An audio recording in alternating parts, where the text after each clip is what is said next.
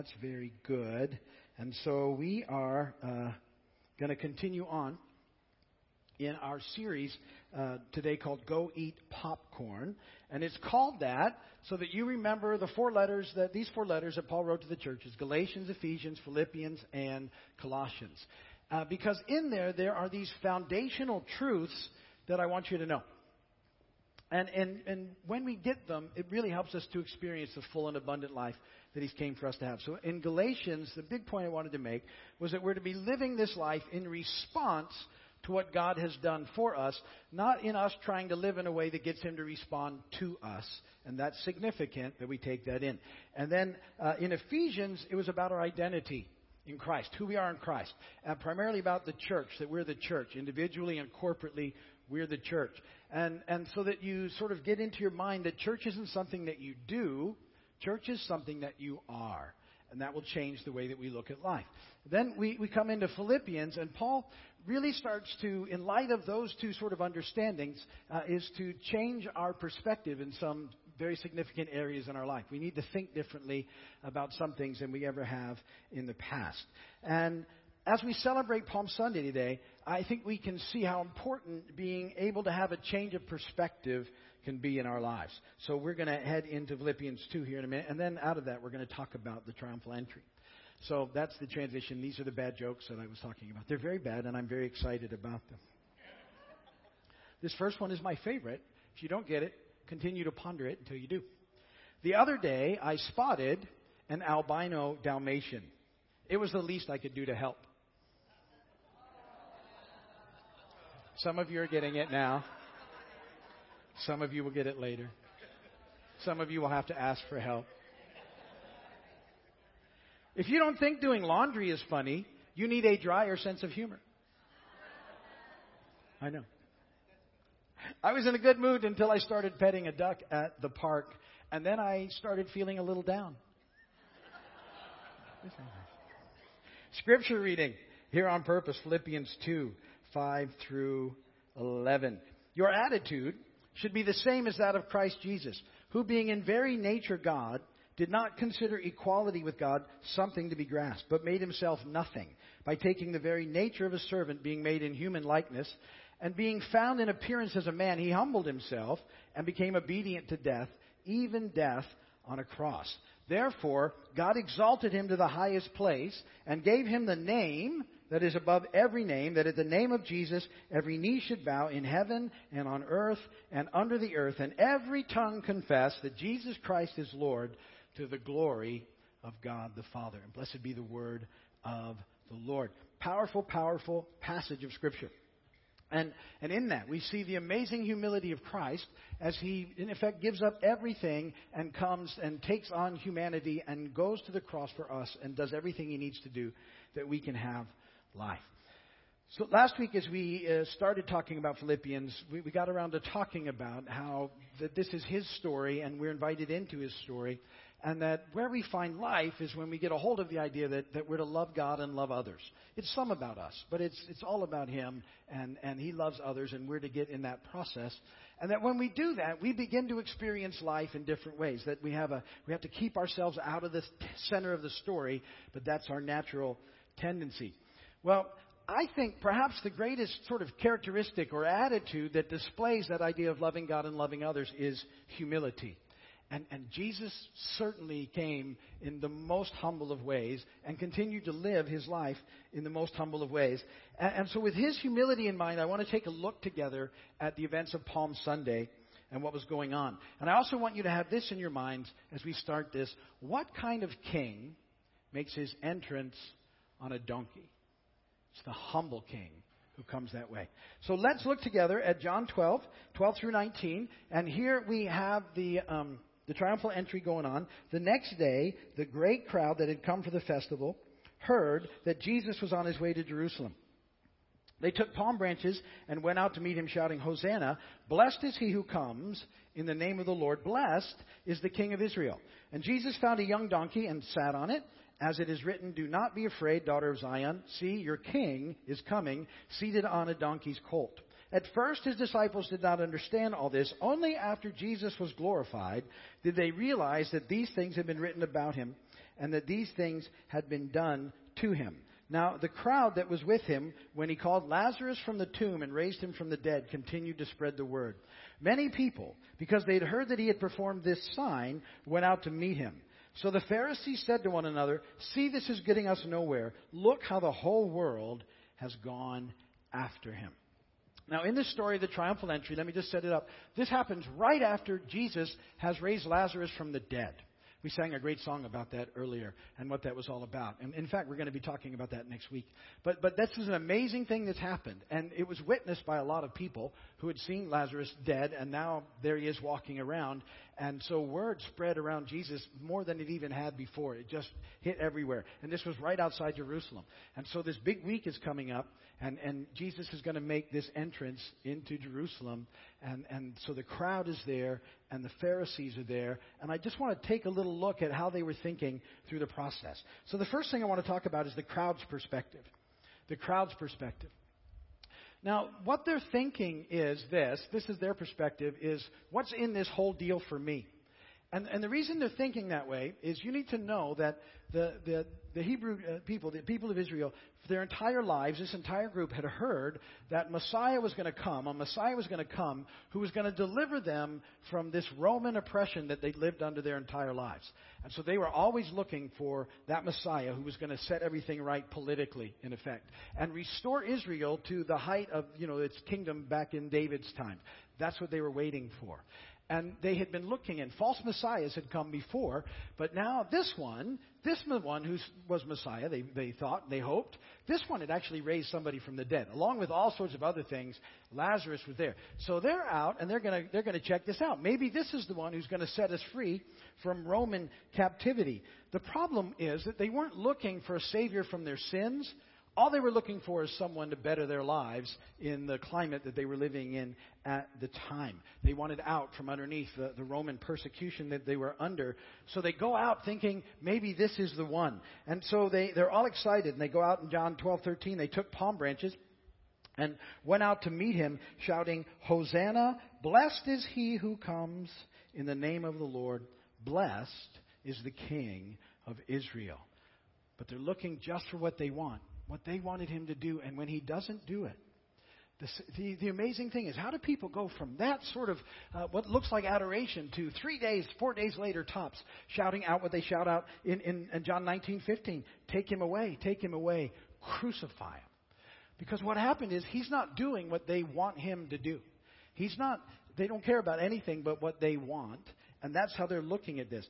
And we have a tendency to be me first in our own lives. We have that tendency to rush back into the center of the story. We want to be there where it's all about us. And when we get there into that self-centeredness, what happens is it leads to deception, because we miss what's really going on because we're so focused on what we want, or at least what we think we want. And so this is a perspective that we have to be aware of. I want what I want. Well, the Pharisees, they're there as well. And they have a perspective about what's going on. That's point number 2, the Pharisees' perspective. So the Pharisees are the religious leaders of the day. And they knew the Scriptures. It's important that you understand that. And so what they were seeing, this is what makes this but very important for us, is that the Pharisees had figured out at some point that Jesus was who he said he was. Because he was fulfilling Scriptures in a way that nobody else could. And he was doing things that could only be done by God. But they didn't like the package. They didn't like what Jesus was doing. And they were concerned that he was going to come in and do some sort of military coup and really mess up their deal. And when he comes in riding on a donkey, it really sort of settles the deal for them. Zechariah 9:9. "Rejoice greatly, O daughter of Zion. Shout, daughter of Jerusalem. See, your king comes to you riding, righteous and having salvation, gentle and riding on a donkey, on a colt, the foal of a donkey." So when they see that, they're aware of it. But they don't want Jesus to mess up the thing they have going on. See, they're in a different position than the crowd, because what's happened with the Pharisees is they're sort of the ruling party. They're in charge of everything that's going on in Jerusalem. When the Romans would occupy a country, they would make sure that they had taken care of their military and that they were replaced with the Roman military. But they generally left the rulers in place if they would stay there and do their job and keep people in order and collect taxes for Rome. Make sure all that was happening and they could stay in positions of power. Well, that's what the Pharisees had. They were in control. And they did not want Jesus to mess that up. And in verse 19 of John 12, it says, they said to one another, see, this is getting us nowhere. Look how the whole world has gone after him. So they take it upon themselves to make sure that Jesus doesn't mess up this good deal they have going on. That's their perspective. It's a desire for control, and a desire for control creates in us an unteachable heart. Our hearts get hard. And we have to be careful with that. Anybody here ever want to be in control? Yeah. And so if we get that way, we get stuck and we get a hardened heart. And we miss the things that God is doing because we don't want things to change or we don't want anything to get messed up. And we have to be very careful of that. Desire for control in our lives can mess things up. So that leads me to this, point number 3. What is your perspective? This book that we're reading right now, the Philippians, it's about us changing perspective. And so what is your perspective? Is it I want what I want? Sometimes it probably is when we're honest. I want to be in control. Sometimes that's our perspective. But what we all need is Jesus. And so we need Jesus to come in and help us challenge some of these perspectives and help us in this whole process with what's going on. So let me illustrate this. God has given us this amazing tool, this brain. And it has this way of thinking, so it has a conscious way of thinking and a subconscious way of thinking that happens. And so when your conscious mind is engaged with something, your subconscious kicks in and takes over. So here's how I illustrate that. So most often, I live down in Cudjoe, 7 miles away. Most often when I'm coming to Big Pine, I'm going to the facility here. I'm coming up to the church facility. And so my mind almost immediately starts to think about church things that are going on, things I need to do, whatever. And so my mind is on that. Well, once my mind is thinking about those things, what happens is my subconscious kicks in and drives for a while, which is kind of scary, but that's what's happening. And so let's say, and this happens to me often, on Mondays I usually come up here to go to Winn-Dixie at some point. And so I leave my house and I start driving, but I don't think about Winn-Dixie. I start thinking about the church. And I can't tell you how often I go straight through the light instead of going to Winn-Dixie, even though that's where I was headed, because my subconscious is engaged in doing all the driving. Most of you can relate to that. Have you ever been driving somewhere and all of a sudden you realize you're somewhere you don't even know how you got there exactly? Or you've made 2 or 3 turns on your journey and you don't remember them at all? Well, that's your subconscious is engaged at that point. And so we need to be aware of that we get often stuck in certain ways of thinking. It's sort of the same old routine, or the same old rut kind of happens and takes over. And when we get stuck in that, we can miss all sorts of things that are going on. And so we need Jesus to change our perspective. I was thinking the other day on one of these drives up, we're talking about perspective. And so I saw this osprey do one of those dives into the water and caught a fish, And I was thinking, that's really cool. And then I thought, except for the fish. And then I'm thinking about the fish swimming around there, and they're all like, hey, where's Joe? I don't know. He was just here. What happened? But I'm weird that way, so you have to forgive that. Perspective, right? So we have to be aware of what's going on. And the way that we think, this perspective, this framework, has been developed over the course of our lives. And so we have to look. The question would be, if your life stays on its current trajectory, will it land you on your God-given destiny? Or is it going to keep you further away from it? And so this framework, this perspective, it happens throughout the course of our lives. And through it, we interpret everything that's happening. And so your background plays into it. Your childhood plays into it. Your education, your travels.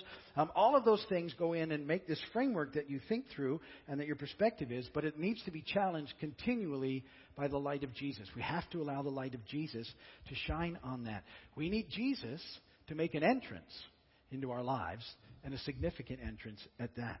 So this week that we're in right now, that begins today, is the beginning of Passion Week. This entire week starts today with palms, and you know the situation. The palms come, and they come out, and I told you they were already praising Jesus, wanting what they wanted, and the Pharisees not wanting him, not wanting to lose control.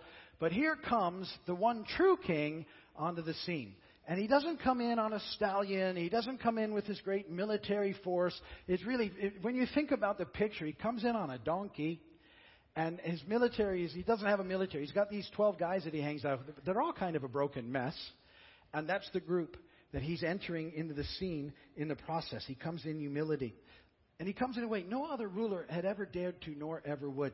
Now, I know you like a little Old Testament trivia thrown into what's happening. There's this great verse back in Deuteronomy 17 that I want to read to you, verses 16 and 17. It says, "The king, moreover, must not acquire great numbers of horses for himself or make the people return to Egypt to get more of them. For the Lord has told you, you are not to go back that way again. He must not take many wives, or his heart will be led astray. He must not accumulate large amounts of silver and gold." Now, why is that an important verse? Because that's how the kings were told, this is how you're to behave, this is how you're to live. Don't multiply to yourself horses and wives and gold. And you know what the thing that happened is? Every single king of Israel did exactly that. They multiplied to themselves horses, wives, and gold. Every single one of them except the one true king, the humble king, Jesus. No horses, no wives, no gold.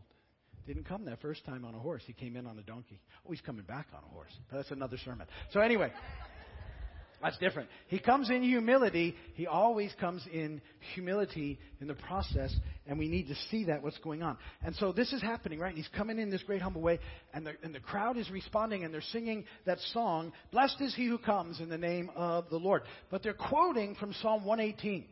118 verse 26. "Blessed is he who comes in the name of the Lord. From the house of the Lord we bless you." Now, whenever you see a psalm, a part of a psalm put into a situation, it's calling in the entire psalm. You need to know that. So the entire psalm is being brought into that passage as they sing. They're thinking about the whole psalm. They knew the whole psalm. And let me just read you the verse in context, beginning in verse 22. "The stone the builders rejected has become the capstone.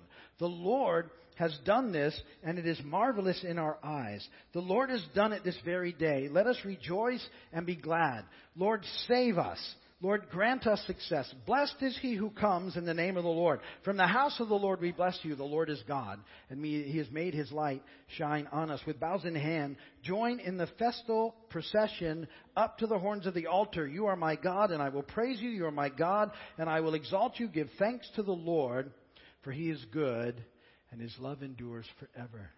Now, they're singing and chanting that verse 26, but just before, a breath before that passage, the psalmist writes this: "The stone that the builders rejected has become the cornerstone, and this is the Lord's doing, and it is marvelous in our eyes." So the long-awaited Messiah comes, not with a military, not on a horse, but in great humility on a donkey, and he comes in to be the stone that the builders will utterly reject on Friday, and that God himself will unveil as the very cornerstone on Sunday. So it's the most fitting psalm that they could have brought into the whole situation, even though they didn't really understand what was going on. But it gives us to this point again, what kind of king makes his entrance on a donkey? The humble king does. And the reality is that only a king on a donkey could ever save our souls and fully satisfy them forever. But here's the key to this whole thing. Jesus, the humble king, doesn't make forced entries. We need an entrance in our lives, but he will not force his way in. In Revelation 3:20, there's a verse. It's not in your notes. It says, "Here I am. I stand at the door and knock. If anyone hears my voice and opens the door, I will come in and eat with him and he with me." What kind of king makes his entrance on a donkey? The humble king. And my question today is this, on this Palm Sunday: have you opened your heart to allow Jesus to make his humble entrance into your life? An entrance that will change you forever. And if you haven't, I want you to do that today. So I'm just going to take a moment and do this. And we don't always do this, but I want to do this today. I think it's important. In just a moment, I'm going to invite you to pray a simple prayer, to ask Jesus to be your Lord and Savior. And if you've never prayed that before, this will be your opportunity. And before I do that, I'll have everybody bow their heads and close their eyes. Not yet. And then once we're there, I'll ask people that will pray with me that prayer to raise their hands. Not yet, but then. And I won't call you out. I won't do any of those things. It's going to be between you and God and me, because I'll be praying for you. But it's an opportunity to open the door and invite the humble king into your heart and life that changes everything. So let's do this, and I won't keep you here long, I promise. I know it's a little uncomfortable. Will you bow your head and close your eyes just for a moment? And if you would say, Steve, I'm ready. I want to pray that prayer. I want to know Jesus as my Lord and Savior. I want Him to come into my heart, to make His entrance so that I can live life forever. And you would say, I'm ready to pray with you today. Would you just slip your hand in the air so I can see it? So I can pray for you? God bless you guys. Hands up all over the room. Good for you. So we're going to pray this simple prayer together. Families do things together, so everybody can repeat after me. But here's the prayer. Just say it after me. Lord Jesus, please forgive me of all my sins. Come into my heart.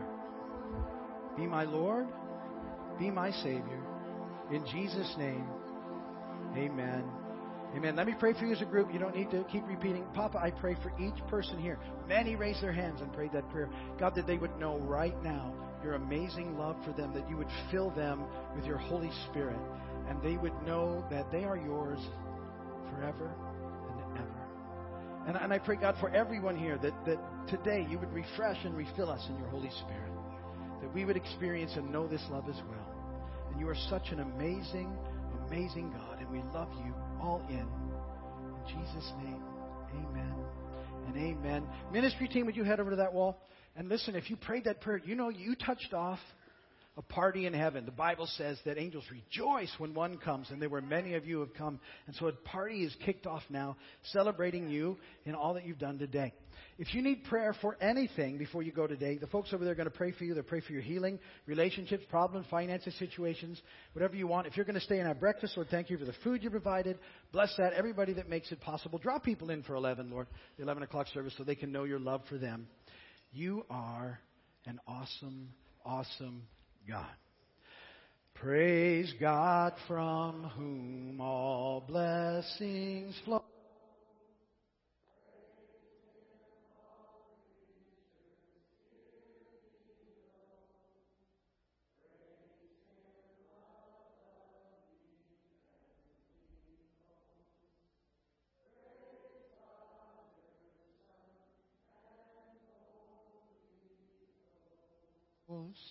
Amen. May the Lord bless and keep you. May His face shine upon you. May He be gracious to you and give you peace. And go today in the peace, the power, and the love of God. God bless you all. Thank you for being here. Remember, be thankful for 5 things. Encourage 2 people so we can get 1 lost child back to Dad. Prayer will be over there. Breakfast will be in the back. As you go, drive safely. Be kind to one another out there in the parking lot.